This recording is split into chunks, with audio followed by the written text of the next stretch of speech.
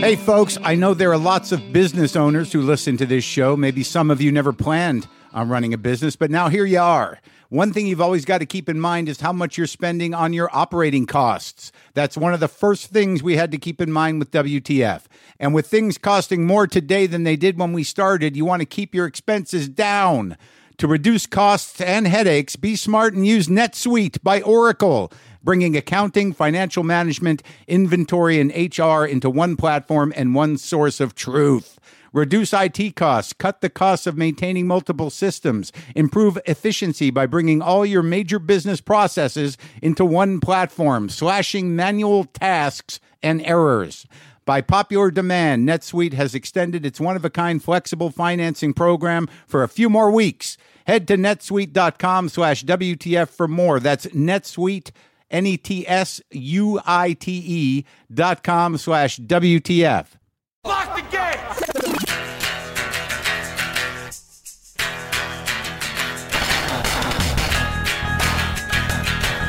All right, let's do this. How are you, what the fuckers? What the fuck nicks? What the fuck buddies? What's happening? I'm Mark Maron. This is my podcast. I'm going to talk to Benedict Cumberbatch today. Okay, you know him from Sherlock, the Marvel movies where he plays Doctor Strange, the Imitation Game, and you know, movies, more. He's been in a lot of stuff. He's got 2 movies you can see right now. The Electrical Life of Louis Wayne is streaming on Prime Video, and the other one is Jane Campion's The Power of the Dog, which is now in theaters and streaming on Netflix. Both very good. I watched both of them. If you haven't watched The Power of the Dog yet, here's a heads up. We had a good long talk about the movie, okay, and we didn't hold back. So if you want to watch the movie first before listening to that part of our conversation, I'll jump in and I'll give you a warning when it's about to happen, because that's the kind of guy I am. All right. I didn't want to remove the conversation. It was too good. So I'm going to let you know that spoilers are about to happen, and you can make your choice. I'm giving you that choice. So I think I'm landing in a sort of, I don't know. Is it loneliness? I don't know. I don't know what this grief tunnel is like. I don't know how to frame my life anymore. I know that every day feels like a week. And that, you know, by the time I go to bed, I feel like the morning was, I can't even remember when it started. And it's not bad. I don't mind that time is longer than it seems or it is, because I know it's all going to crunch at the end and run out. But I guess I'm kind of beginning the dark floundering of what it means to be me at this point in time at 58 years old, having been through what I've been through. What do I need from myself? What do I need from other people? I don't like having to answer these questions, but the life that I've chosen has put me here. I've foregone any sort of sense of security or status quo. I've tried and failed at many relationships. I've had someone I love pass away. I've fought and lost with many people, places, things, institutions. But I have my success, and I have, you know, my voice, and, you know, I'm doing good work. But it's like, what? What does it mean? You know, when you wake up with the darkness, with the heaviness, as Rodney called it, I got the heaviness is on me. But I don't have chemical heaviness. It's just sort of like, you know, what am I going to do with this tired old heart? Huh? Answer me that. What am I going to do with this tired old heart? I've still got juice. I've still got energy. I can carry this heart over the finish line. It's just that maybe I can lighten the load or add something to it, or I don't know, man. Now, am I sad? I'm not. I'm not sad. Look, don't get me wrong. I've been, you know, I've got friends.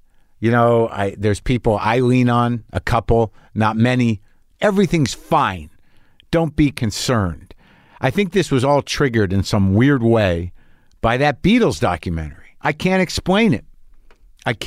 But it's like, I feel, look, I don't know, am I a Beatles fanatic? No. When I was younger, did I listen? Of course. I had a friend, my friend Dean Hines, in junior high, had all the Beatles records. My parents had that Let It Be record. I listened to that Let It Be record. I was 5, 6, 7 years old. They're infused into you genetically. If you get it, you get it. Most people get it. Of course, there are those people that are like, no, I never really saw it in the Beatles. Like, okay, that's kind of sad more than anything else. Whatever position you're taking against the Beatles, it's just sort of, all right, well, it's too bad. You're missed out on some uplifting shit there, some soul nourishment. And I just don't get it. I love that position. Now that this like 90-hour documentary comes out, there's all these Beatle detractors, like, no, I didn't get it. Like, who gives a fuck whether you got it or not? Look, I'm no fanatic, but it's in my soul. It's in my blood cells. I don't know why. It is. I spent like days and days drawing a picture of John Lennon's face that won me an award in the art contest in high school. It was good. I wish I knew what happened to that thing. Very proud of it. I nailed it. John spoke through me. But something about watching them, it's like I've known them all my life. I've known them all my life, and I knew exactly what to expect, but this was the first time I ever got to hang out with them, and it feels like that. They're just hanging out writing songs, and they're really like old-timey rock and roll guys, but I don't know, it's almost like you're just in the room hanging out too. And I don't find that there are any real surprises for me. I'm like, yep, this is the way it is. This is who these guys are. And it just ingrains in you. It was like filling this tremendous gap in your soul and in your cells if your cells are filled with Beatles, which mine are, and a lot of people's are. So like, I there were parts of it that were boring, that were annoying, but whatever. And I'm not even finished with the fucking thing. But there was a familiarity to it. Like, it's like I always knew these guys. I always knew them. I always knew the Beatles. And I didn't take into consideration any of the tension or anything else. I'm just sort of like, oh, finally, we're fucking hanging out. And yeah, it's cool to see songs evolve, and it's interesting to see how they work. But it was almost filling in a piece of myself that I've been waiting for. The humanization of the heroes continues. Is it good? I don't know, man. We always knew they were mortals because one was gunned down. One died of cancer. And I'm not of that generation. These were hand-me-down myths. I'm not sure what was going on when I was supposed to be taking shit in. I got the shit handed down, hand-me-downs from the late 60s and 70s. What was going on with me with new wave, disco, then punk, which I missed. I'm infused with classic rock that I had to push back against at some point and integrate some Eno and some Bowie and some Fred Frith and some Residents and, then in college, the other stuff. But I was wired post-60s with hand-me-downs, one of which was the eternal Beatles. How did they take over the world? I don't know. But all I know is watching it and feeling these guys as human was as elating as it was sad. Not because two of them are dead or they're all old or was another time, but really because they're just humans.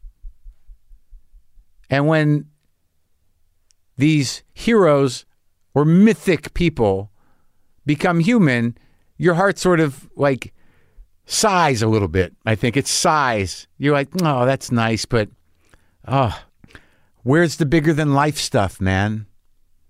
What if you don't have a God in place? What if your heart's just a skipping stone on some sort of pool of art and stuff that makes you feel better, stuff that moves you? What if that's it?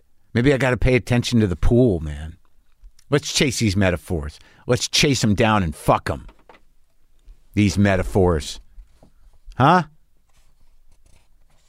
Chase it down. My heart is a skipping stone on the pool of art and stuff that moves me. I gotta let it drop in, man. See that? That's chasing it down. Fuck. I don't know, man.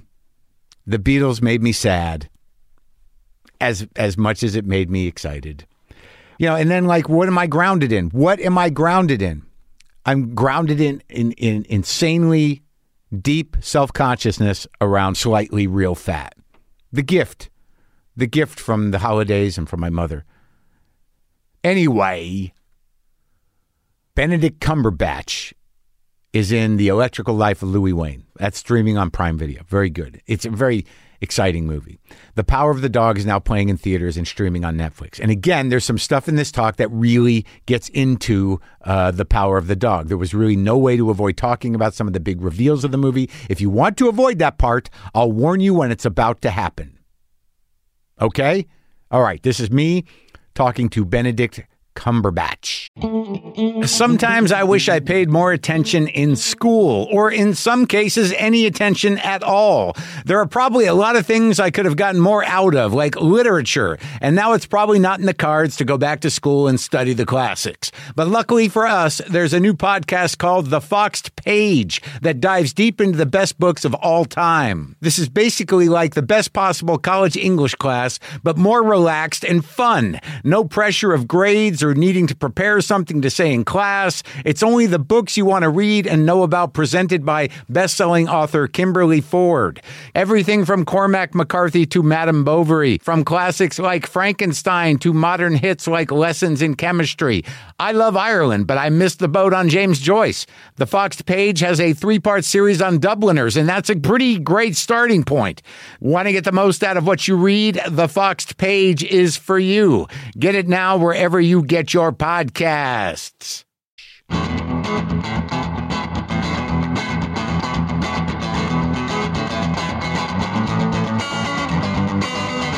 I did it at my old house. You did? That's where it started. That's where it began? Yeah. So did Obama come to the house? Yes. All of them have been in the house? In the old house, yeah. That's so cool. Same chair. That's cool. From one great ass to another. Yes. Do you want to wear cans? I do actually, yes. It feels more intimate. It feels like I know what It's better, yeah. sounding like together. And you can pull that mic up into your face. Ooh, That's mic great. Technique. I love You know it. Yeah. You know how to do I it. do some voice work. You do a lot of voice work. I do, yeah. You're like the main guy. I missed the voice. You're the main guy of all the things. How long have you been in LA for? I've been here for last Monday. Oh, so all for About a the week. promotion of both things? And work, and we're doing. You're working reshoots for too? Strange, yeah. I pick up that tomorrow, having talked about Doctor this Strange, the Power- Marvel Power of thing? the Dog, yeah. You and The this reshoots. is this the fourth movie where you're This him? is I can't remember how many I've been in now. That's a bit forgetful. This is the second one of him on his own. So this is your Second one movie. too. Yeah. Well, yeah, that's part of the problem. Is There's it? a lot Is of it? stuff going on in it.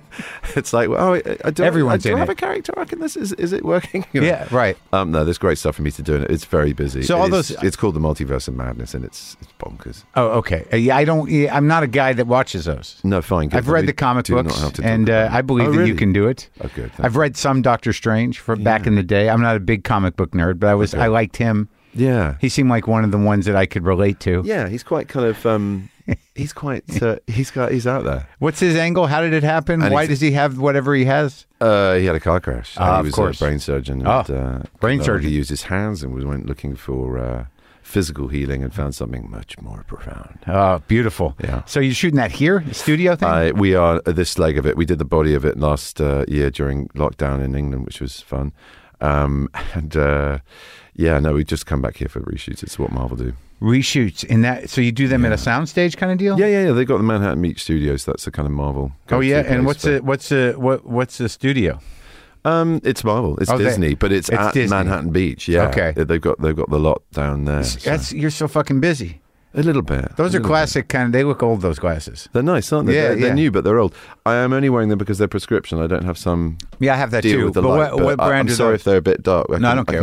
I can give you my truth by doing that. It's Just okay lowering them. if it's necessary. If I require some Benedict, truth, Lower your glasses. Yes, I will. I'm not buying your bullshit. I need truth eyes. Give me the truth eyes. Yeah. So it's nice to see you as a human. Thank it's very you. hard for me to adjust, when I see you on camera because no one looks like you, and that's not a bad thing. But in real life, you look different. You look like that's just a guy in the street. But in movies, you're like, holy shit, that's that guy.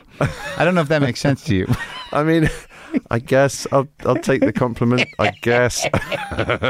It's a compliment. Yeah. but- I mean, look, anything that changes it up and also makes me obscure on the street is a good thing. Yeah, that's good. you know. But that's like some of the questions and I don't really prepare questions. But wait, first of all, I was doing a little research, and have you? You're not. Good for you. You never. Not much. You never done comedy though, have you? Oh, for fuck's sake. Yes, I have. I have done comedy. Like stand up for I'm reals? joking about how little, how the shallowness of. Yeah, no, not stand up. No, No, I know you've done comedy, but I mean, there's like a little section on the wiki page that says impressionist, and I'm like, was he an impressionist? Or when I say have you done comedy, I mean like stand up. like the rightful title of being a comedian or comedian. No. No. And my friends who had the balls to do it just reminded me how little I wanted to do it. Who are your they friends? were really good at it.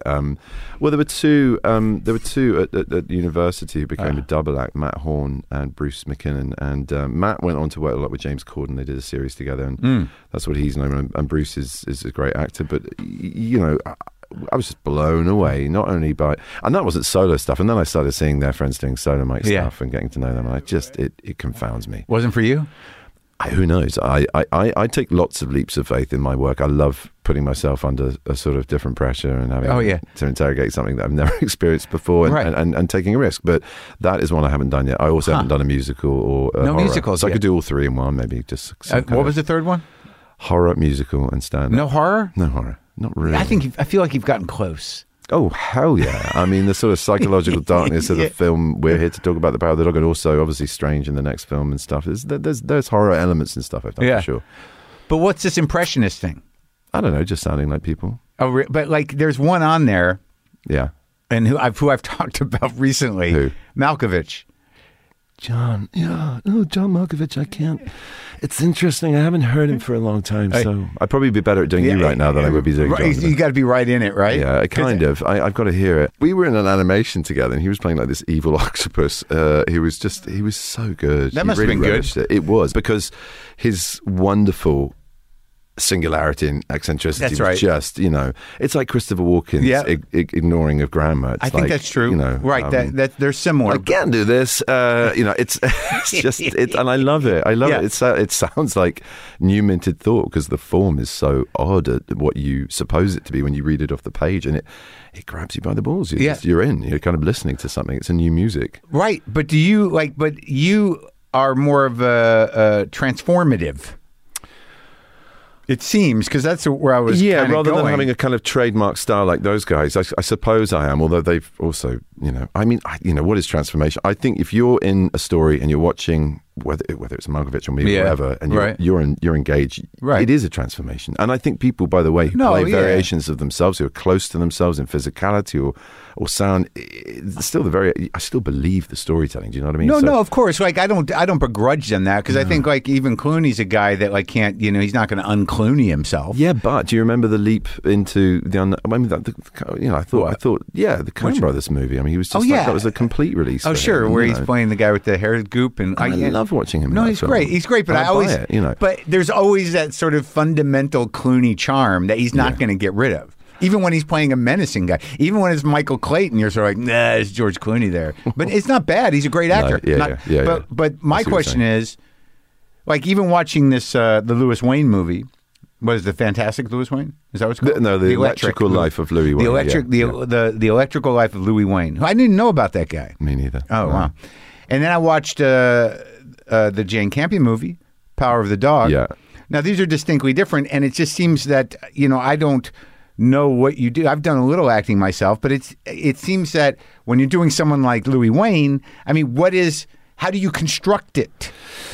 I think we wanted to tell the story of a human being, so you look a little bit at the history, but it wasn't supposed to be a dry biopic by any degree. It was supposed to be a very singular experience of his world through his eye. And thank you. And I kind of just dove in with the script and with Will.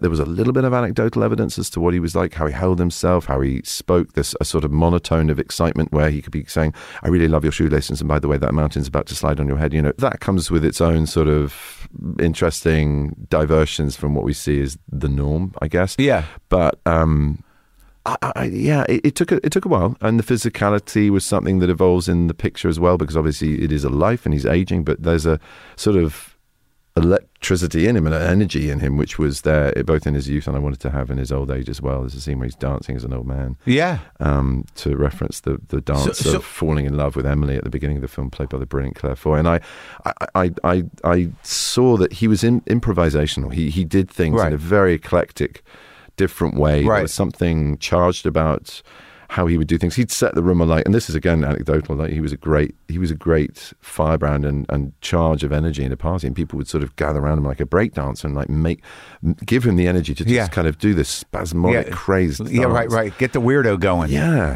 Just get funky. Yeah, just lose yourself. Don't be restricted. In the Victorian era, I mean, that guy, what kind of a wonderful comic. Yeah. So it came through kind of like a process of looking at the script, understanding the idiosyncrasies that were documented, and then seeing what I needed to kind of get a grasp in it. So asking help with dialect, asking help with or speech pattern delivery, that kind of thing, and also talking to and working with a dialect coach. Yeah, no, I just, was it different dialect than you would have?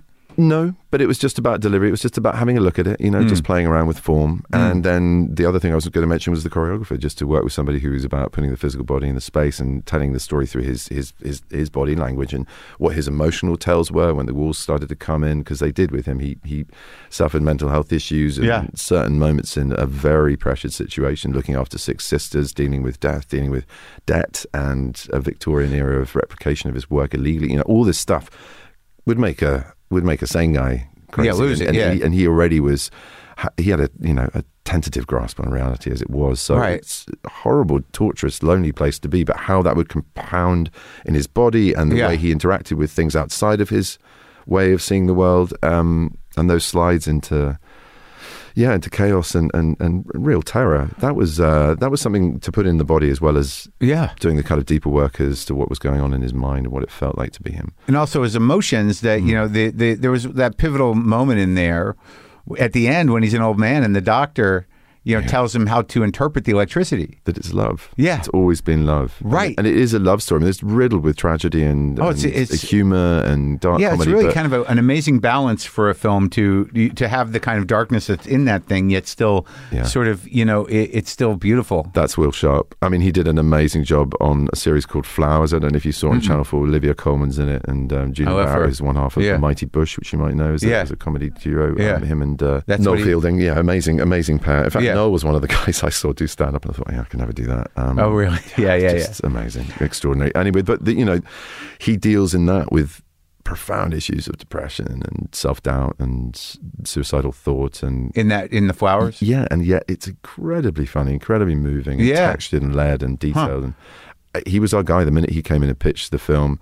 As he saw it and the changes he wanted to make to Simon Stevens' great script, we were like, we're in, because you're wanting to turn this into a singular experience for an audience through as much of Louis Wayne's work. Yeah, also like the sort of foundation of a sort of psychedelic vision because of his misunderstanding of, or maybe not, of electricity. Yeah. But also but that pivot, that weird moment at the end where it's love, and it seems to make sense to Louis. Yeah. Is kind of beautiful, but leading up to that, so you got to see that whole script before you started. Sure. So all that, holding that thing in because he doesn't understand it. He doesn't understand it. To be in that place, it's stressful, actually. And to feel love without being able to sort of completely realize it. I know. And also when he has it, when it's held, when he has space with it with Emily, for that to be cut so tragically short. I mean, there were very, very easy springboards for me to sort of get into a place where I felt a connection to the guy's suffering, for sure. Like when he has that breakdown coming back on the transatlantic ship. Oh, yeah. I was concerned. I was, because I don't know enough about the guy. I'm like, did he die? He didn't die like that. He didn't die in a shipwreck. Did he? No, I know. But I mean, and it sort of tied in with this idea of her recurring nightmare. Yes. He really kind of didn't know himself as a feverish child who had these sort of really awful dreams that then broke, he thought, in scarlet fever, he said himself, and then I felt normal again. And then he clearly carried that for a lot of his life, and so for that to come back in Will's narrative at the point where he doesn't find success in America, everything is alien to him, and he can't find his place in the world, and just the noise is so dialed up that he just collapses. Well, it didn't have to go far to understand it, and it's horrible. Yeah, and also knowing now what we know about that particular type of mental illness. Completely, and how he could have been saved or hopefully seen. Or at least understood. Yeah. You know what I mean? Completely. But I didn't know anything about that guy. I did a movie with Andrea Riseborough. What did you do with her? It's not out yet. Oh, great. Okay. I play her, it's called To Leslie. It's a movie that we shot in the middle of COVID. Oh, wow. We shot it in 19 days. She was probably on it longer. It was shot on film by a guy named Mike Morris, who's, I think, British, and he does a lot of Better Call Sauls in his first movie. Oh, wow. And it's this, she plays a Texan. I play a Texan.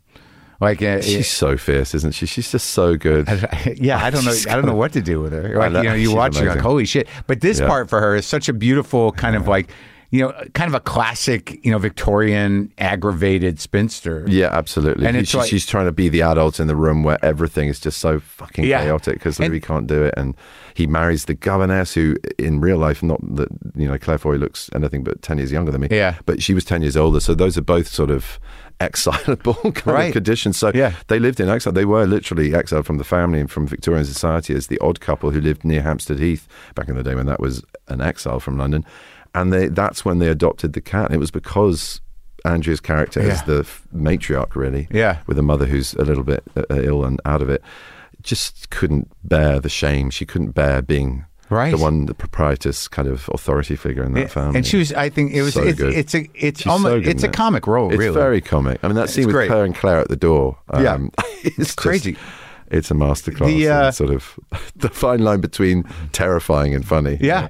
And I didn't realize that cats were so like, people just didn't like them. They were just like for mousing and like the lower class people. They were one up from the vermin they were trained and bred to catch. And a bag of cats drowning was not a phrase. It was a reality all the fucking time. Is that her? Coffee call. Yeah, it might be. Hold on. So wait, you haven't had coffee lately? Not much. No. I had COVID and I just kind of cut out anything. How many? When did you have COVID?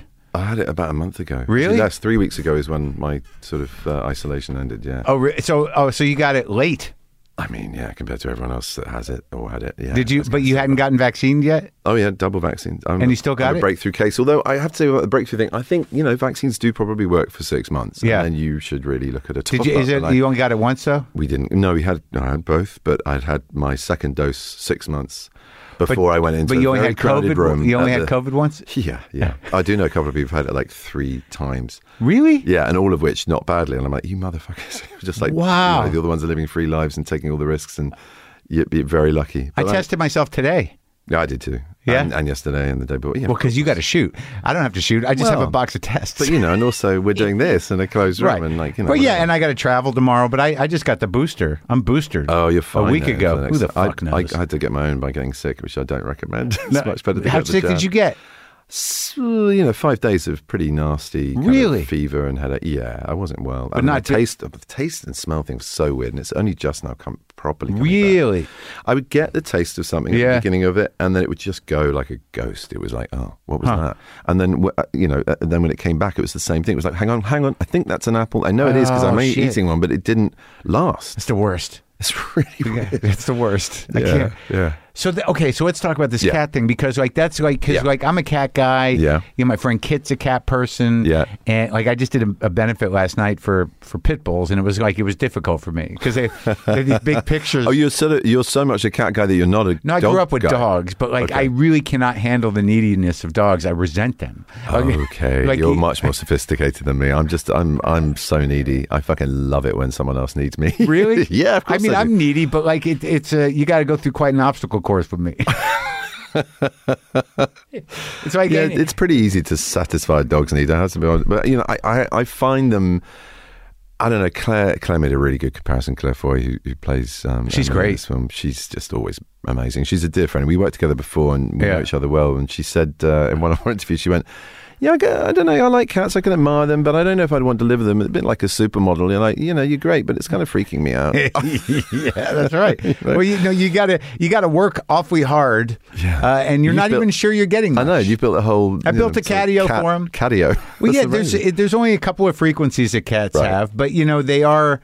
When you do get something, it's a lot more exciting. I guess because they're pretty wild. They're in a magical sense. Yeah, and but dogs are they're all out all the time. Cats they'll do something like, holy shit. But I love whippets who have quite a sort of eccentric. They have bursts of affection, and then they're very happy to just curl up by a fire. But they're so skinny and weird. But they're very affectionate and lovely, and not. I don't need a dog to be fleshy and airy to love. I can love a skinny. No, dog. I know. I grew up with Old English sheepdogs. We have 4 of them. That's too hairy. Too many. Yeah, a lot of hair. A lot of hair.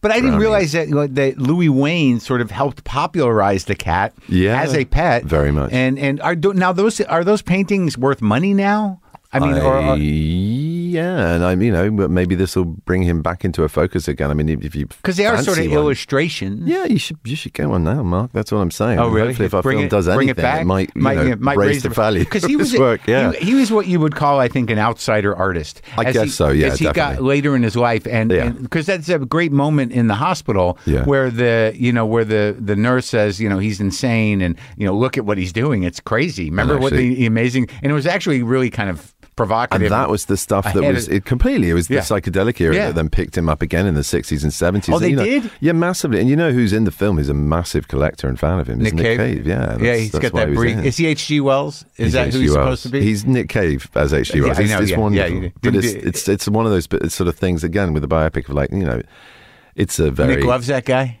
Yeah, he just wanted to do it, and he said, "Oh, am I doing okay? I just feel like I'm me." And I said, "That's kind fine. of what it needs to be. It's brilliant. You're in it for 30 seconds. You just knock yourself out. Don't sweat it too much. No, just be cool. I love those idiosyncrasies throughout the kind of casting and just." Will's just a great storyteller. He creates a world, and it was great. It was great. I found it moving. Because I had experienced some grief in the last year in a very profound way, in a similar way that he had, and it was. I've been noticing grief. It's a hard watch for that. And no, it's a good watch for that. You've experienced that recently. It's well, okay. That's good to hear. That's good. Because you don't know what the hell to do with that. Yeah, no one knows what to do with that. Yeah. And it's not really. And there's no real public discourse around it. No. And like that guy, even the way it's handled, I think that oddly, in those, I would imagine in those cultures. In the Victorian culture, because so many fucking people were dying of so many different things, that there was a different type of acceptance and process around grief. Of course there was. I mean, and also there was this formality, I guess, whereby, I don't know. I mean, there was a lot of grieving. Victoria was in black for a lot of her life. I mean, I went to a freaking school where we still wore a black tie out of grief and that started in the Victorian era. I thought, why are we still wearing a black tie? Oh, because of Prince Albert. Really? What Prince Albert? Oh, Queen Victoria's husband. What? That's where it started? Yeah, that's that. I mean, there was a lot about that school. I guess it's just darkness. Crazy. Yeah. And there is that. But I don't know, there's this huge sort of burst of productivity in life and mechanization and energy with the Victorian era, but there's this huge slapping kind of restriction of sort of sober conformity, like stay in your fucking lane, and if you don't, you repression and weird moral judgment, restrictive. I look into the death thing so much. I saw it through Louis' eyes, I saw it through Will's scripting of it, which I just thought was so extraordinary the way, he just said, I just want you to come into the room, see it, and walk away from it. Right. And try and deal with it somewhere else. Right. Well, I think that, for that guy to process it properly and not, in a, I don't think there was any way that guy could integrate it properly. No. And I guess where I'm going with this in my own curiosity, and you explained how you constructed that character. Mm. So when you approach a story like The Power of the Dog, which I didn't know what the fuck that movie was, when I got into it, it seems like this has happened to me a lot. I go see the movies, and I don't read much about it, which is the only way to do it. I didn't know anything about Louis Wain. It's the best way, isn't it? It's the best. It's great. You have a discovery that's based on what the storytellers give you, right? So I'm watching this sparse Western. It seems like it's going to be a Western. I have no idea where it's going. And then by the third act, I'm like, what is happening? So with that guy, with Phil Burbank and these brothers, I like Plemons and Dunstan. The kid was really good. Everyone was good. Yeah. But here you are in an American environment, like a classic American setting. Yeah. So you've got to do that accent business. Yeah. But what do you do with that guy? When you read that script, what is the thing you see in it that makes you go, well, this is the engine of this guy? Outside of whatever repression we're dealing with. But I mean, what was it? Well, that's kind of it. I mean, that's it. I think, the real fuel for him is how vulnerable he is, what his scar is and his secret. And it's a pretty big one. It's rare that you get to carry that sort of thing out of, anything other than the backstory, which is just that bit of the iceberg that's not actually on the screen, but you kind of need to give you that. surety in your choices. Well, this whole thing is the unfolding of that. Exactly. And we don't want to spoil it. Well, you get both, which is part of the gift. I mean, look, Jane Campion comes calling. You're right. Again, tick. Yeah. You see a part like that in a book like that, which I'd only had until after the conversation you read the book? With Jane. And I mean, I think the book is just a masterful piece of. It's really one of the greatest American novels. Really? Period. Oh, it's very special. How is it new? No, it was written in the 60s. No kidding. Yeah, Thomas Savage. It's based on a family interaction. His uncle, great uncle, I suppose. Because it's almost like as a film, it plays like a fable within a fable. Right. Like after a certain point, you're like, is Bronco Henry real? Oh, you thought that? Sometimes. Interesting. Because, the shrining of the saddle and all that stuff, I get that. Yeah. But it plays in that story on screen. I guess you could question whether the stories are real. It's a mythology. Or if they're a bit tall, but yeah, he's almost a mythical figure completely. But I think it's. And I see what you're saying about a story within a story. There is this off-screen character who has a massive presence but isn't there to... Yeah, and a massive presence that is multi-layered. Yeah, completely. Because your character is telling stories about this guy, and obviously the relationship between your character and Bronco Billy is something we don't understand. Yeah. And all the other guys are jumping around, hooting and hollering, and thinking it's funny and what a guy. Right. I wish we'd known him. And Jesse's character, my brother George, who we've run this ranch for 25 years. He taught us everything, both of us, everything we needed to know to make. But Jesse never talks about it, and he's not interested. This is the thing that happens at the beginning of the film. You meet these two characters who are brothers who live this very kind of codependent life, but one of them, guess what, is drifting towards the future and love, and the other one is trying to hold back and celebrate the past, and it tears him apart. He sees his brother, and he can't move forward. He can't move forward from it because the only way he can live with his secret is to keep it alive in some way in the public vein, and then see privately how he does that as well. In this but because of that, that character, that kind of the repression that becomes antithetic, the opposite characterologically of what he is, in order to maintain face among the men, it's a huge problem. Yeah, it is. It's a huge problem with fascism. Yeah. in some ways. Absolutely. They look under the hood of most monstrous people in history, and you've had a couple of them pass through in this neck of the woods, and we've got them in Europe, and they're everywhere in the world, for Christ's sake. I'm speaking to Brazilians today and thinking about him, and where is the repression? Where's the mum that didn't give the love, or the secret of the sexuality, or lack of authentic self-lived? And how does that twist people into a pretzel of hate and bitterness and anger and rage? And that's where this film is important. We didn't set out to make a piece that was thematically based, but Jane's obviously somebody who's tackled aspects of this before, but more through a female lens of a female lead. But that was definitely one of the lures, I think, for her as an artist, wanted to tell this story. But it's just come about. I mean, the book is the most amazing blueprint for my character's characterization you can imagine. I mean, when you're talking about how to build a character and where those ideas you had it all there. Massively. And then Jane's script, our discussion, the kind of investment we gave, the runway. I'm usually building a plane as it takes off because of scheduling. This time I had months to talk to her, admittedly, with some other projects that fitted around. Yeah. But, we kind of both held this thing very, very...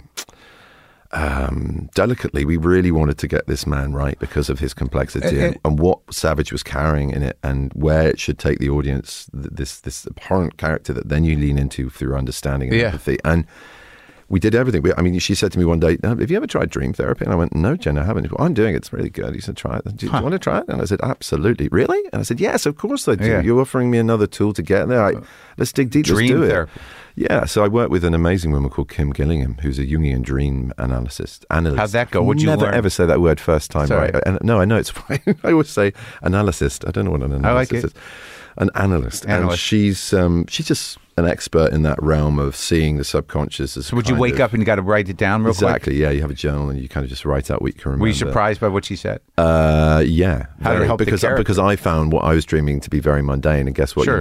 Every now and again I'd get Jane comparing her dreams, and it was like, I'm paraphrasing it, but like lilies exploding with blood in someone's face. And I was shit. Okay, cool, you're Jane Campion. Yeah. I'm meanwhile dreaming about leaving the oven on, or have I fucking left the house without the keys? Do you know what I mean? Different threshold character. Anxiety is about as high as my imaginative state. It's a different character. That's it. Different character. Those are the ones that inform the Louis character and the other guy. Exactly. But eventually stuff did come up, and even if it wasn't the mundane, it was kind of extraordinary. And yeah, what a great resource to be able to use working when you're asleep. I mean, you shouldn't use it all the time because you do, I think, sleep a lot lighter.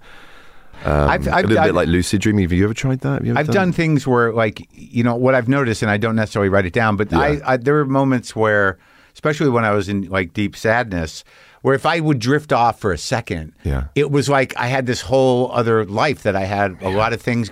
It wasn't a dream thing, though. It was sort of like I had a schedule, I had to be places. Right, okay. No, it was literally like an alternate world where I was living different life. Wow. And it seemed very real in those moments. And I'd wake up and I'd be like, holy shit, I got to hope that guy's okay. He seemed to have a lot to do. Like it was someone living a parallel existence in your dreams. It was me. That's amazing. With a whole other set of things to do. Yeah. It was very, and it seemed very. It was like. What if that is happening somewhere?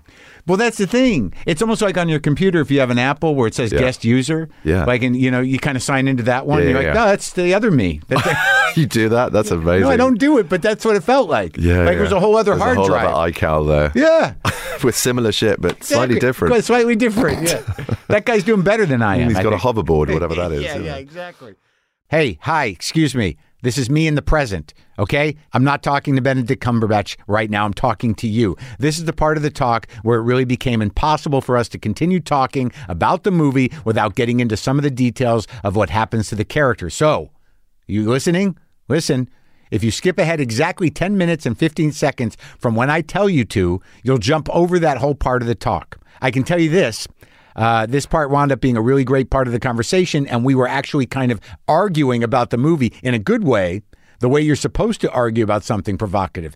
So do what you want. Just don't say I didn't warn you if you haven't yet watched the film, all right?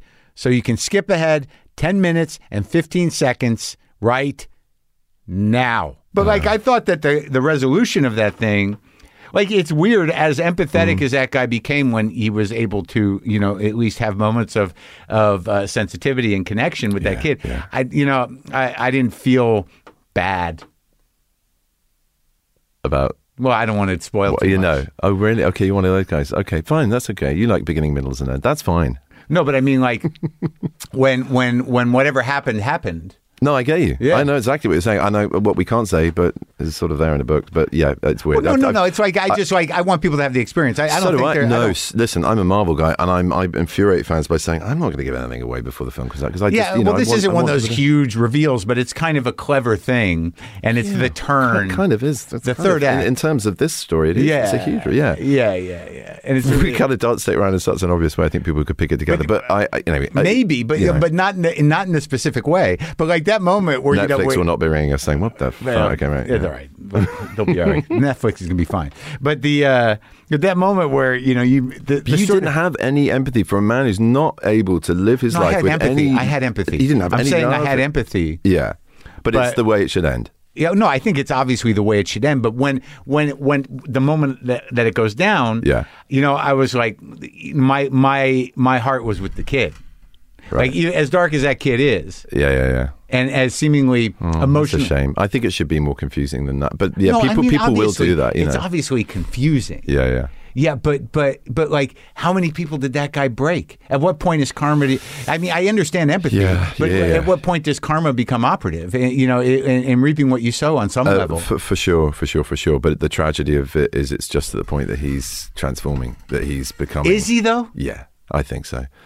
I think he's melting into something that's utterly different. He's no longer in the position where it's just a power trip to try and rip the umbilical cord away from the mother, by recruiting him. Yeah, he's not just a tool in destroying the mother. He's falling in love with the kid. Or destroying the kid himself. He's falling in love with him. Yeah. Okay. I mean, again, we're really in spoiler territory now. For fuck's sake. It's like the entire fifth act. But, there is a shift at the end of this film, ladies and gentlemen. I'll tell you though that turn, where your character sort of misunderstands the depth of that character's emotional callousness, completely. And he just kind of snaps the neck of that rabbit. And you're like, and he's what? Like, whoa, okay, I know. That's not who I thought I was having a picnic with. Yeah, exactly. It's all very reminiscent. Like, there are moments where it's reminiscent of, like, Dahmer. There's moments where it's reminiscent of a potential serial killer in terms of his disposition. Wow. His detachment, and you start to question the repercussions of his necessary repression. Right. I wish we could talk about the whole film. It's so frustrating because, of course, that it leaves you in a place where you're going, I wonder what's going to happen next. You know, and what's his scar from this? Where's the horror movie sequel? Does he just sequel? shut the door on that, or is there exactly, or does he turn into Anthony Perkins? And I also think that Plemons' character, like the one thing that you start to realize with his, you calling him Fatso all the time or whatever it is, and then his lack of ability to communicate properly, but he's also the one that didn't have the relationship that you had with Bronco Henry. True. Yeah, so and he knows what happened, right? Oh, you think he does? Of course he has to. So he's got to shut that shit down. Of course he has to. Sure. Why? Because everyone knows. If you don't think your brother fucking knows? Do they though? I think you could see the obsession and wonder, but does he actually know that something? Hey, look, if that kid could find the secret fort, you don't think the fucking brother could? He grew up with? No, I don't think so. All right. Well, it's a question for Jesse, but but I don't know. I didn't read the book, so you know something I don't know. I just think there's such a disconnect with this brother. He needs him because that is who he runs his life with. The disconnect with Jesse. He can't get it. He can't. It's not just. It's in this. It's very in that moment, but in the book and in their relationship throughout their life before this moment that we meet them, where they're drifting apart completely. He's tried to engage him. He's tried to make him someone who's invested in the world, who's curious, who's just wanting to be more than just existing, and he can't. Yeah. And I don't know that that's really rich enough makeup for someone to kind of completely understand. Well, not understand. Something that would have had to be. Well, I just think it's very easy from the 21st century perspective to go, right, okay, yeah, the kid got it. Yeah, he's ticking off the bully. That's great. Oh, right, that guy, he understands his brother, but he's just sucking it up like he does every. I don't think he understands every kind of body shaming insult. I think if you look at 1925 culture, where this man could not, my character Phil, could not be who he really was, because of it being illegal. And let alone culturally unacceptable, societally unacceptable, and personally unacceptable, unlawful, and personally, for himself, he probably doesn't even fully understand it before it's cut short. In the book, he sees Bronco being trampled to death in a corral when he's 19. Wow, I got to read this book. It's great. But I guess if we get deeper, we're gonna But no, I don't want to get into an arm wrestle about your perspective because I think a lot of people share it, and the thing is, I get defensive of Phil in a sense, not because I played him, but because I think there should be ambiguity about what is.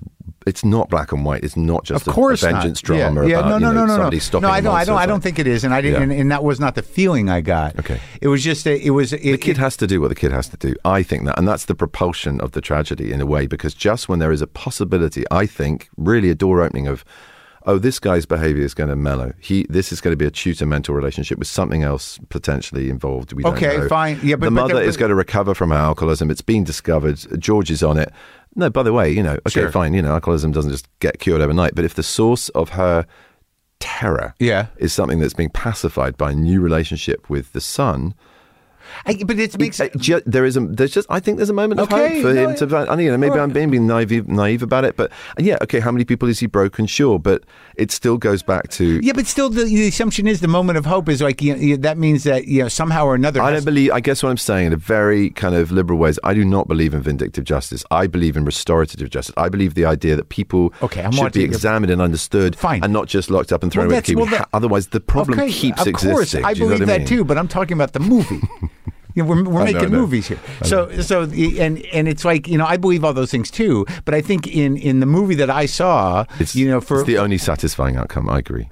It's a satisfying outcome, but also like if you understand people and you believe in restorative justice and all that stuff, there's no reason to believe that guy overnight because of that kid is going to change his ways for the duration of it. It doesn't make what he wants and what he does any more legal or comfortable or anything else. So however that's going to go, if he's meeting someone who's comfortable with who he is, and if he falls in love with someone who becomes openly gay, but not openly gay, of course he can't do that, but there's a secretive love affair. Sure. He's sure enough not going to go on hating on Rose. Why would he bother he may with not hate on Rose, but what's he going to do about all those fucking roughnecks? What's he going to do about his brother? He will be the same alpha male, but he will not. He doesn't need to control things in the same way as I think he does if he's living with a secret by a river where he gets naked every 3 months. Sure. Okay, I get it. Yeah. So this was. I just think we can really underestimate what that damage was that he lived with all his life as a 21st century audience, No, I get it. So but you put this in order to make this guy, these were thoughts that you had to have. For sure. For sure. So I can't undo them, you know. I'm getting hot in here. It's getting so fucking heated. but I can see things objectively. But I think what I have a problem with sometimes in the Q&A afterwards, and it's like, cheers for Peter, and God damn it, men are fucking arseholes, and poor Rose, sympathy for her as a victim. I think if you just go hero, victim, nice guy George, and baddie, I just feel then it's like, oh, we're doomed to be telling this story again in 100 years. I get that, but like what I'm telling you is, I didn't feel good. Like I didn't have any high hopes for the kid either. Oh, really? Interesting. Because there's a bill to pay there. You mean? Of course. Yeah.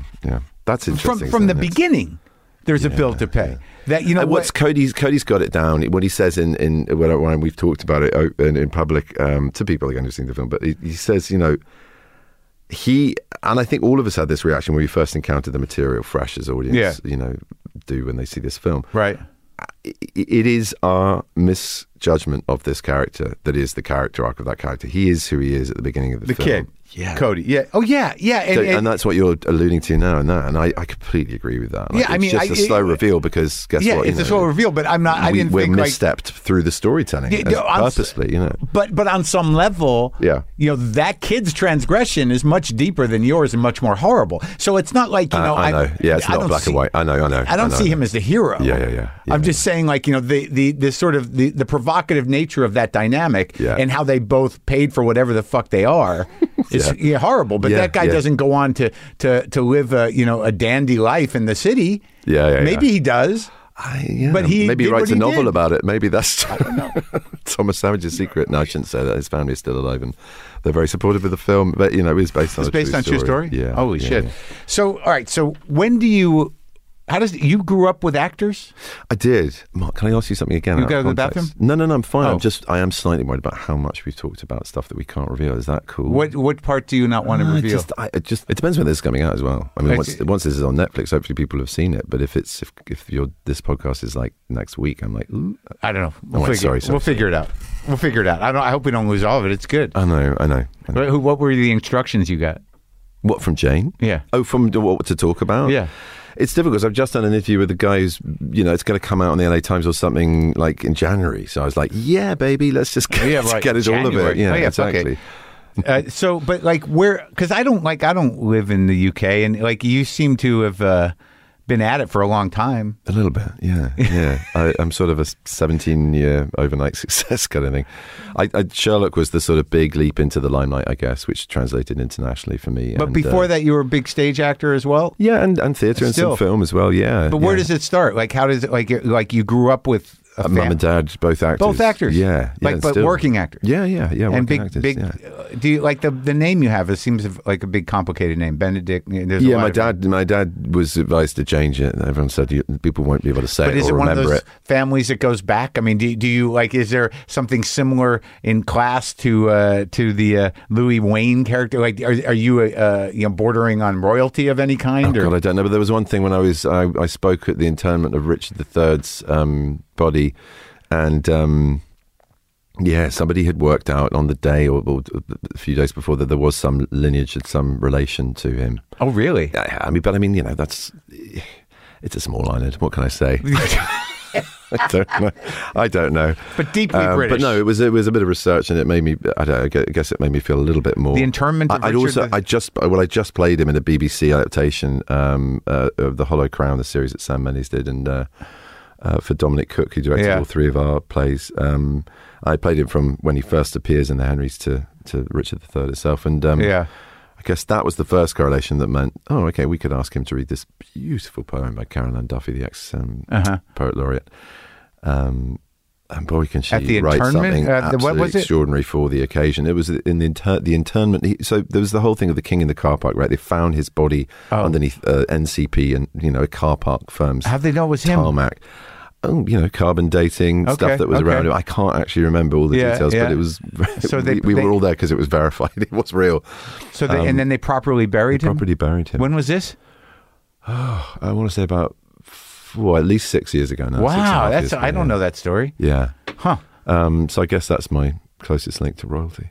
So But no, I mean, not a long history of actors either. I mean, mum and dad were the first generation to do that in their families, and it was very much frowned upon when they said. What were the family? What was the family mostly like? Mum came from a pretty sort of middle to working class background. Her dad was a wine trader and a desert rat in the Second World War. That tank brigade that fought Rommel. My dad's side.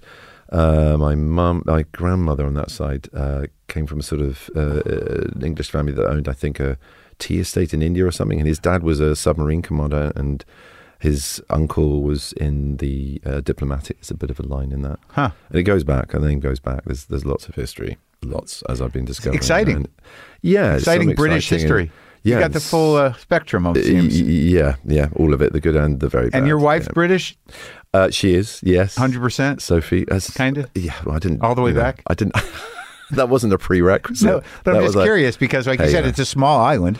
So, you kind of wonder because, this is a country built on immigrants. You're not going to find any quite right. Pure blood, no, of course not. And so that whole idea of nationhood and nationalism, it's what's so fucking ridiculous about it. And this state we're in now, where we're like, well, now it's going to shut them out. Don't let any more of them in. The others, and you think viral. It's horrible. No, it's terrible. Yeah, it's really horrible. And you just think, come on, what are we composed of here? I know. We're all the same. We can't, So when you're growing up, though, do you I imagine there's something about having parents who are actors and seeing them on stage and then not on stage. You kind of a couple of things happen. I guess you realize the job of it. Yeah. Completely. And you also realize the transformative power of it. Yeah, and you realize that there is a craft to it. Yeah. All those things. Yeah. Yeah. And a community and a very spirited exciting enjoyment of it. And community. Absolutely. And a diverse community, seeing a crew and a cast hang out after a rap party, seeing at the house, I imagine, at your house? Someone's house. No, it wasn't our house. No, we mum and dad have a flat in Kensington which they've had since the 70s. It was something like $3,000. Yeah. It's always one of those things as posh boy brought up in Kensington. Well, I'm certainly very privileged background and upbringing, but it was a flat that mum bought for £3,000, and that's where they stayed. And there's still the same paisley wallpaper in the bathroom. Yeah. And, so the parties were at the house of the producers? Oh, it was another actor. I think it was Murray Watson of that particular production. Yeah. A lovely, great late actor of our country and a dear friend whose granddaughter I'm actually godfather to. Him and me and her daughter were really good friends, and I sort of had my first boyhood crush on her, Emma Watson, and not the Emma Watson, but another one. Yeah. And I remember being at her wedding and everyone turned around. If anyone here knows any due impediment by these two should not be. And everyone turned around and I was just kind of smiling cheekily. But bit of an age gap. It was very sweet. Very sweet. And I adore that family. And so, I remember that party. But I also, you saw about the transformative thing. I remember standing on the back of, I can't remember what production it was, but it was a comedy and it was in the West End. I think it was a Ray Cooney farce, potentially, because Mum did a lot of those in the 80s and 90s. I don't even know what that is. Farce? Or Ray Cooney? No, Ray Cooney. He's a farcer. Oh yeah, he's a writer of farce. Yeah, and it's a British thing. It's a very British thing. Okay, full of lots of sort of double entendre and people compromising positions, and it's but based on the kind of Feydeau model of like opening and shutting doors, and the pace builds up, and the stakes get higher and higher, it gets more and more ridiculous. It's an entertaining thing. Yeah, man. And I saw Mum just in the wings, kind of chatting to somebody about to cue her, and then. Actually not cue. What am I talking about? I don't think there was that. It's not a live show, so it must have been just probably the stage manager doing her cues. Yeah, and I remember sat at the side, and there's the flats around. It's just like there's nothing there that speaks of the world she's about to enter. Yeah, and I just saw this sort of drop of her and this opening of the door, this blast of heat and light, and my mum just becoming someone else and walking out into this world where there were people watching her. I was like, what is that? What is that? That's crazy. That's the best part. It's the best part. She was my mum, and I just suddenly saw this shift. I can't remember, young, But there's that world the world of the wings is the best part of showbiz. It's amazing. It's amazing. Like you just step through the door and it's immediate transformation. This whole thing of method is like you turn it on and off. You have to. You can't go around being the person you're on stage all the time. I take my hat off to anyone who does, or even more the people that suffer that work. But that's the weird thing about dues paying and about the experience. Like no matter what your training is, like when you walk out there's some part of you that is naturally going to open up to that. Yes. And, and that's all you're hoping for. Yeah. Is that like you no longer fear that. Yeah. And you don't have to worry about that part. Or that the fear propels you to be brave and to go into that darkness and unknown and tell that story to Sure, but like at some point you can't be afraid to be out there. No, you've got to do it because an audience is going to come in and watch it. Yeah, and if you're afraid to be out there, they're going to feel it and you're not going to be accessible. No, because you'll want to control stuff and you'll want to be safe. And do you have brothers and sisters? I had a sister, my mum from my mum's first marriage, Trax, who sadly passed away before Christmas. She died of cancer. She'd been battling it for 7 years. Oh, God, sorry. Yeah. Terrible. Yeah. Life is terrible.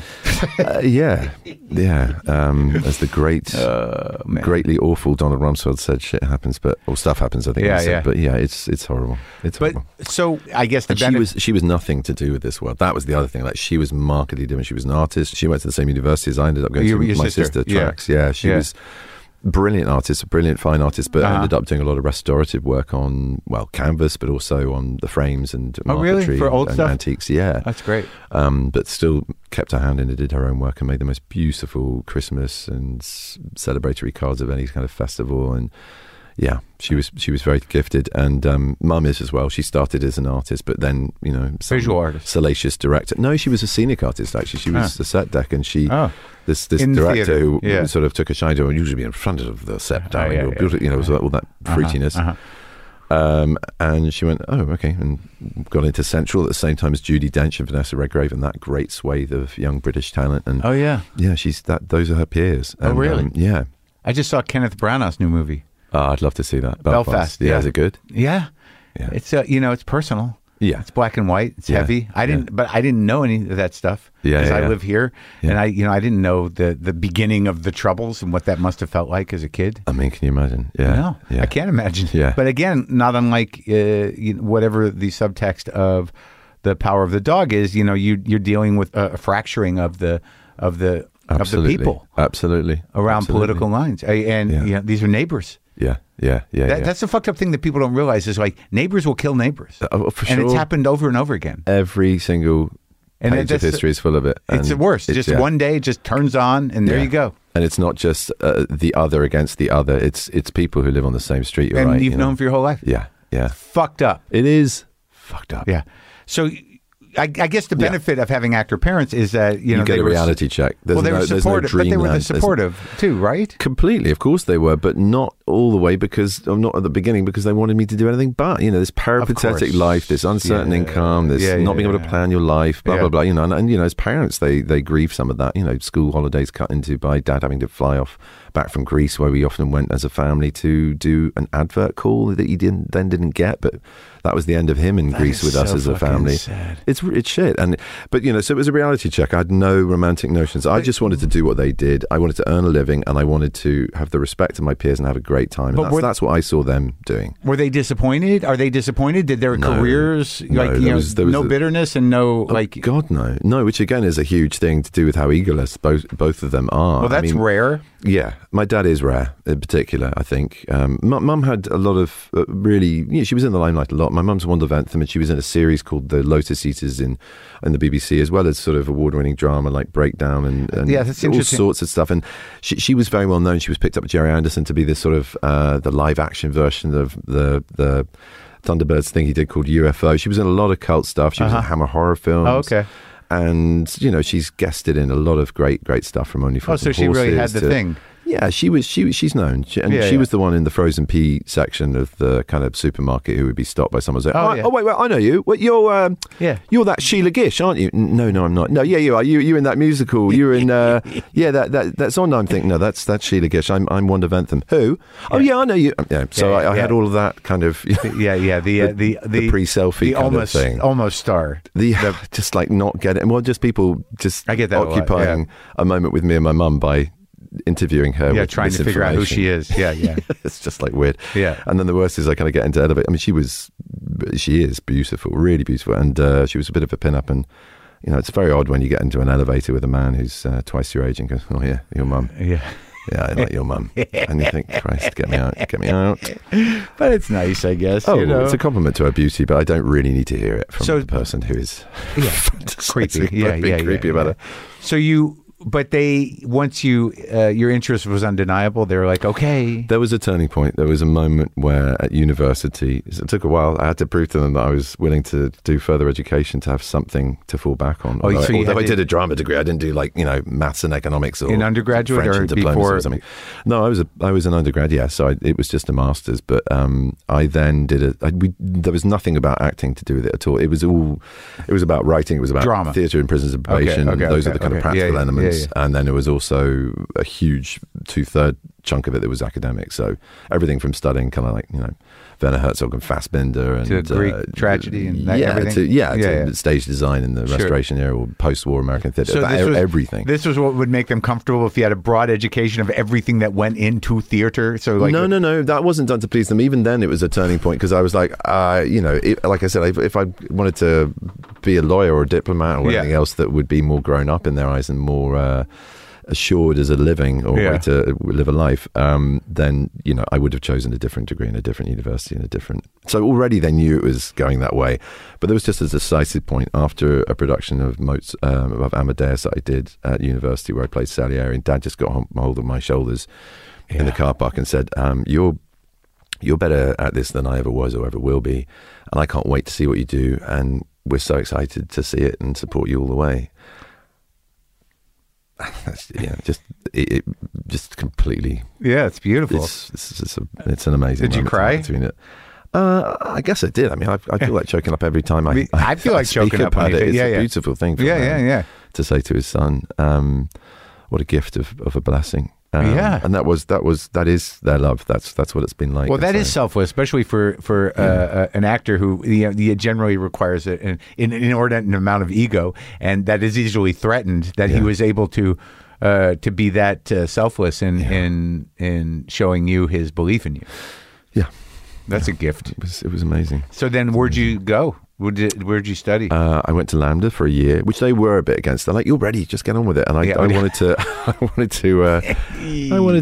be with my peers and just figure out the stuff that wasn't working, the stuff that was. That's the Academy of Dramatic Arts. Yeah, the London Academy of Music and Dramatic Arts. That's the big one. It's one of the two. RADA and Lambda, the big London-based ones. Actually, not. Sorry, that's really unfair. Guildhall. I mean, I am president of that drama school, so I would say it's the big one. But, or one of the two. But there's some great drama schools in London. There's Guildhall. There's Sylvia Young and all sorts of other different places. East 17. So did you go there and get hammered with Shakespeare? No, a little bit of classical English theatre training. That's what the year was about. But really, the kind of key lessons and things that I locked into and still served me well were just tiny vignettes and different classes. Could be an Alexander technique class, could be a movement class, could be just working with one director who was like, do nothing, just say it, just do fucking nothing. Right. I was very much in my sort of adolescent and pre-adolescent stage just hatboxing. I was just going, and I've been given the chance to go from playing Rosalind in As You Like It to playing Willy Loman in Death of a Salesman at school in a year. After my balls dropped. Sorry for the visual image, but it was an all-boys school, so I played girls in the Shakespeare productions, and then hello, I'm an aging salesman. This when you were a kid? Arthur Miller. Yeah, I was 17 when I played Willy Loman. But that was not at Lamb. That was not at that was at school. But my point is, I was hatboxing. I was just trying on these very rich, different, varied characters, and just going all out to sort of transform, I guess. And then Lambda was more about no, you walk into the room, it's you. Yeah. What's that like? Right. And what was it like? Pretty limiting casting wise. It's just like you immediately fit a box. It's just that beginning stage where they go, okay, he can do the officer class, posh kid, or whatever. Right. And then you go, well, yeah, I can, but I'm actually going to say no to that and try to get the other part and whatever it might be. And so just really, they're casting minded. Yeah, I think they just want to give you a security in the marketplace when you immediately emerge. I mean, but they see a marketplace, which is good, and it's beyond, a little. I mean, I think there is also a very cloistered and in a good way, closeted experience of exploring what acting is, what bringing truth to a moment, an imagined moment is, right? How to investigate a script, how to deal with different methodologies, and also not that it was on our 1 year course, but the 2 and 3 year course have a lot of work with cameras and recording as well, of all sorts, plus medium and. The written word, but it was it just when you get to that I already had an agent, so that was okay. I got one by doing by playing Jerry in the Zoo Story in Edinburgh Fringe. Edward Albee, which is where I first met my wife actually. But really, Yeah, we've known each other for a long time. It was another production I was doing when I met her. What's her name? Sophie Hunter, and she was getting into a hooker's nightie, and I was stripping out of a wet, sort of sweat-soaked fat suit, having been playing George in Kvetch's Stephen Burkoff play of Brilliance, I was just head over heels. But I was a goofball. I didn't know how to speak to women. I was all over the place, and just would kind of accompany her, going, "Oh, you're amazing," and just How old were you? I would have been 19, 20, I think. So, and she's an actress. She is a director. Director now. Yeah. Of opera and events and classical music and also of straight drama and sort of classic stuff or well. Interesting or well, she's working on an amazing production of The Carmelites with a fantastic architect. Who am I going to forget the name of? What's his name? He's very famous Spanish. So it sounds like it doesn't sound non-traditional stuff that she does. Kind of, yeah. And I think her, a lot of. Well, I shouldn't be doing an interview for her, but she's better at talking about her work than I am. But she wants to democratize the sort of elevated experience of seeing classical music. She wants to broaden its appeal and give it an accessibility that's not cheapening the brilliance of it, but that is somehow to do with scale. Well, that's good. That people have been trying to do that with classical theater for years. Maybe it's time for music. Yeah, I think so. And she's getting into producing as well.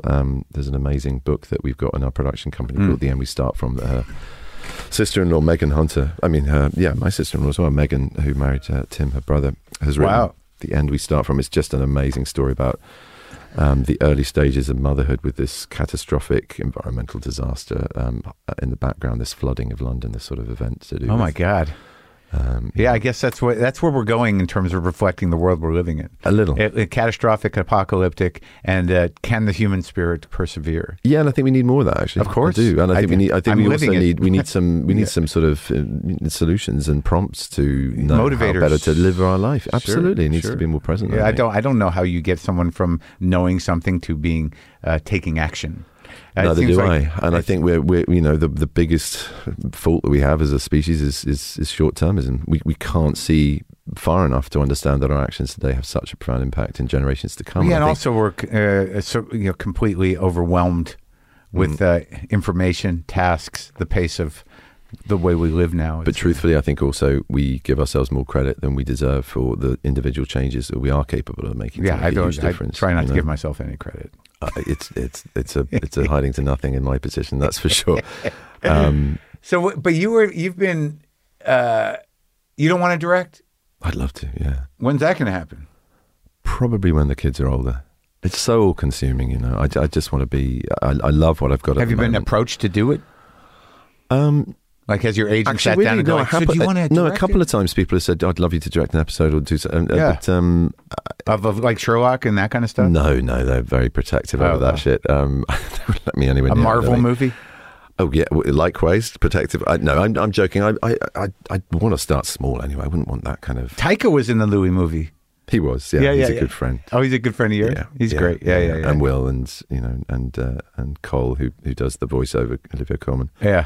Collie, but he rather was just he was around and he was just in that sort of manic phase of just saying yes to everything, and we got him for a couple of days or just an afternoon. I can't remember. It was really brief, but he just like set the whole crew alight. It was wonderful. But like, he's a guy that has a beautiful personal artistic vision that's able to apply it to a Marvel movie with some success. And I love that about them letting him in. And I know they were jittery about it, but that's an example of where that works, where the house style is still there, but you have someone who has a really individual voice who's going to do something that shakes it up. Yeah. And what is it like to play, like, when you deal with these guys that you play, because you play people that are real a few times. Most of them are dead, I think. Yeah, but some very alive and then coming more alive, like Dominic Cummings. No one really knew who he was until he kind of broke lockdown and did everything he did as the Prime Minister's personal aide during COVID.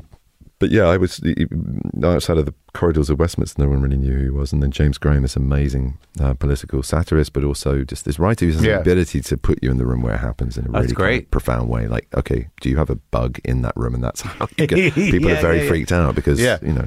And Julian Assange. Julian Assange again. Yeah, I mean, he was far better known and still alive, I hope. How do you feel about your depiction? About his depiction? My depiction of him? Yeah. Do you know? It's been a while. Was he freaked out? How does he feel about it? I thought you meant, how does he feel about it? There was a very spicy email conversation that happened on like the morning of the first day of shooting where he was like, go fuck yourself. Well, no, very polite, but like very much like, you have a moral obligation not to tell this story. We're trying to do good work here, and you're going to torpedo it. And I said, I don't think this film will torpedo at heart what is essential about creating a platform whereby you can publish whistleblowers anonymously. That is a great thing you did for democracy, but this examines the personal relationship you had with that enterprise and the people involved. And you are very public, and that's there are certain things you did brilliantly and certain things that should be held up for examination. Right. The ideal was beautiful. How did you respond to that? With another load of emails, and we kept writing to him for me. He was very flattering. He was very sweet about it. He said, we should publish these and give them to Vanity Fair. I'm like, oh Christ, well, I am writing to a publisher. So I spent some hours trying to think of, a way to really where I was with the argument. And I'm not against him. I'm not against what he did at all. I think it's extraordinary what he did. There were some provocative moves that were about personal politics and a human being, not about the ideal. Sure. This sounds like can be held up for speculation. It sounds like it'd be a good play, these correspondences. Oh, stop. Well, I don't know. It's a while since I've seen him. But, he's in a terrible hole at the moment. It's pretty dark. I don't know what's going on. He's in Belmarsh, and he's being held there for quite some time. He's not been in the embassy for a long time now. Uh-huh. He has a family. He has 2 kids with one of his lawyers that he sees, but from a prison. Yeah, I mean, I guess there's. But there's this is a huge conversation. We don't have to have it. I don't feel equipped to have it. I don't think I do anymore. It's too. He's gotten away from it a bit. Well, it's just. Sure. I wouldn't be doing it any service by saying I'm on it, and I really have a clear line. How do you manage your family when you are doing so many movies? Oh, well, they really are the priority. It's like most people. Do they go with you? Yeah, if it's someone like New Zealand, and if it's cool with Sophie's work and what their scheduling is. You got stuck there too, didn't you? For New Zealand, which was a blessing in disguise. It was amazing. It was amazing. It's good family time. I mean, not that anyone knew that at the time. We were kind of sanitizing groceries and not going outside our house for fear that it might just drift through the letterbox. Right. But once we kind of understood where we were, which we'd never been before, and well, the predicament was, I always had my parents, they came over for like a 3-week visit, a week to acclimatize and meet Jane and see what we were doing on the South Island, and watch me kind of cattle steer like 100 head of cattle through a village or whatever. And then go on a 2-week road trip that we'd planned together. And by the end of that, it was like, I think it's too risky for you to travel. By then, it was a really circuitous route home. It's like 3 days almost on a So they stayed too? Yeah, for 5 months. So wow. It was crazy. It was crazy. Wow. And, That is crazy. So you got to know each other even more than you thought. Oh, yeah. What is this story about you getting kidnapped? Oh, wow. Okay, we're going there. Yeah, I got kidnapped. Were you on set? I got carjacked. No, I was on a weekend off with 2 other Where was actors. this? This is in South Africa. What were you doing there? I was doing a TV 3-parter of a William Golding trilogy called To the Ends of the Earth. And I was playing the sort of landlubberly gent, Edmund Talbot, and he's on this boat, and it becomes this sort of metaphor, as everything does, whether it's an island or whatever, for Golding's kind of pressurizing environment to study the human condition and how it all falls apart, and what societal strains and weaknesses there are in certain eras that expose the true nature of our animal being and all the rest of it. Is he the Lord of the Flies guy? Yeah. Yeah. And Aspire. And, Pincher Martin, he's an amazing writer, but this is a great role, great part, and I was 2/3 of the way through. We'd all wanted to, the 3 of us had wanted to go off and learn to dive, to do, get a PADI certificate, go scuba diving. Right. And we had this, course, and it was very kind of method-based, and there was just a little bit of practice of breathing underwater, but it was in a pool. It wasn't out at sea. Sure. They did it safely, and it was cold. It was getting to be a South African winter, and I kind of felt a little sick, and I go, guys, I think we should go back tonight rather than early tomorrow morning before we start filming Monday. Yeah. And South African with us, he was like, it's kind of sketchy out there at night. I think we should just wait until the day. I went, oh, okay, it's just I don't feel great. He went, okay, well, we'll find a route. Yeah. And we went, and I feel really guilty about that. I wish we had gone in the morning, given what happened. And we drove the section that we thought would be a little sketchy, the kind of more unstructured road, the kind of dirt track, to get to the N2, which is this big trunk road that runs all the way down the east coast of Africa. We didn't get far down it when one of the tires blew. We got out to try and fix it, because what we didn't know is you could run for quite a while on 3 tires. So anyone listening, keep driving, And we stopped, and then out of the bush these guys came and threw us back into the car, drove us off road, plundered the car, and it was a pretty armed deal. People? It was about 2 hours long.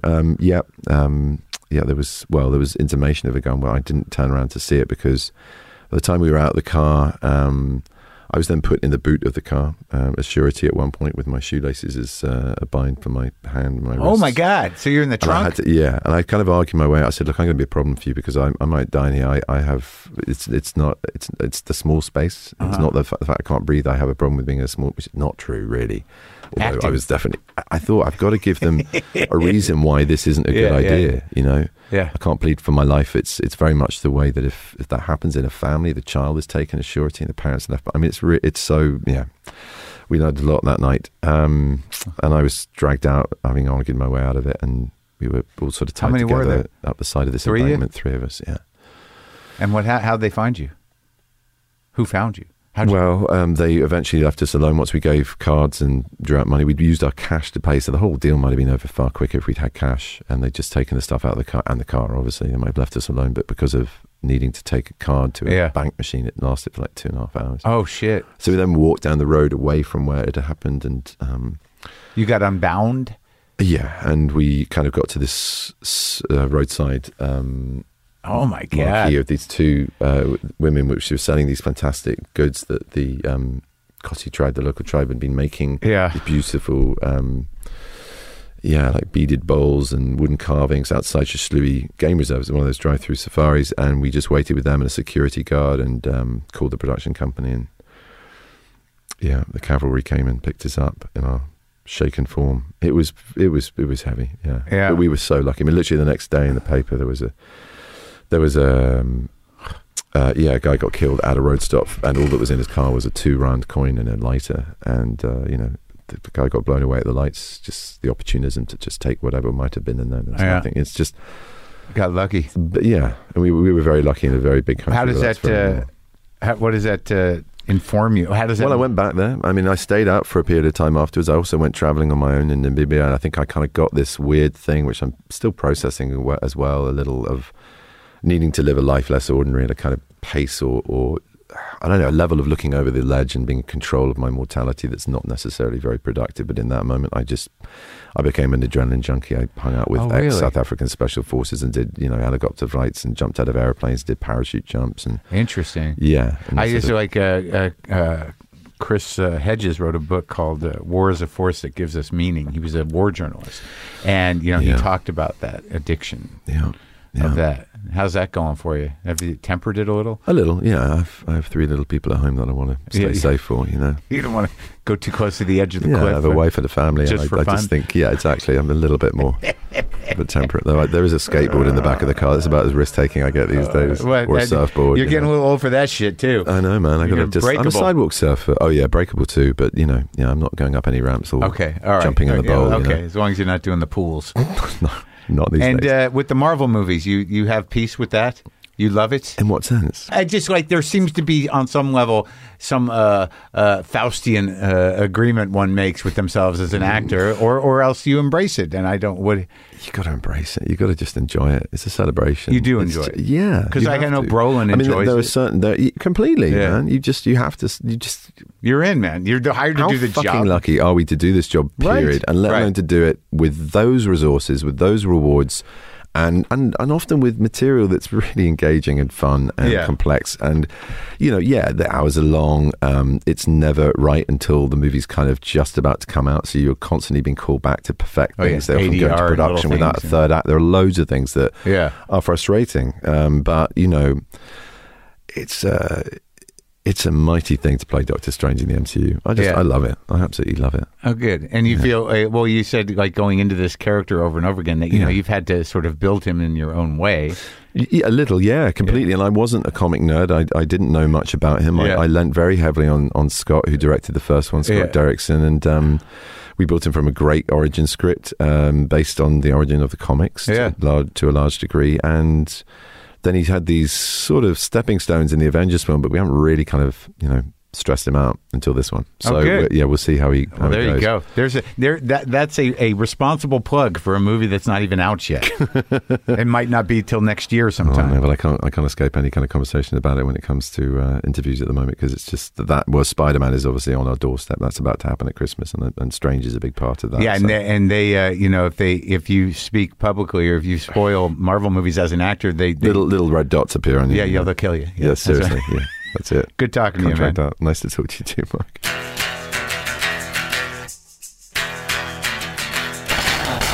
There you go, Benedict Cumberbatch. Great films he's in right now. I don't know about the Marvel one, but I do know about The Electrical Life of Louis Wain and The Power of the Dog. Both terrific. And now guitar again. It sounds good. I got my Stratocaster set up.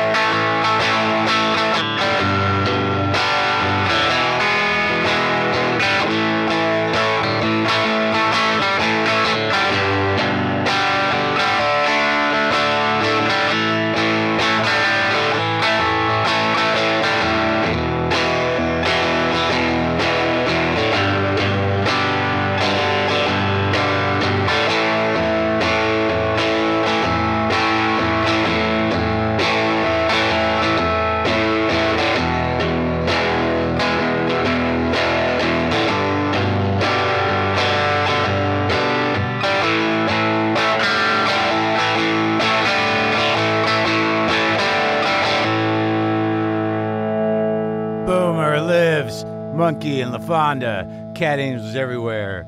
Yeah.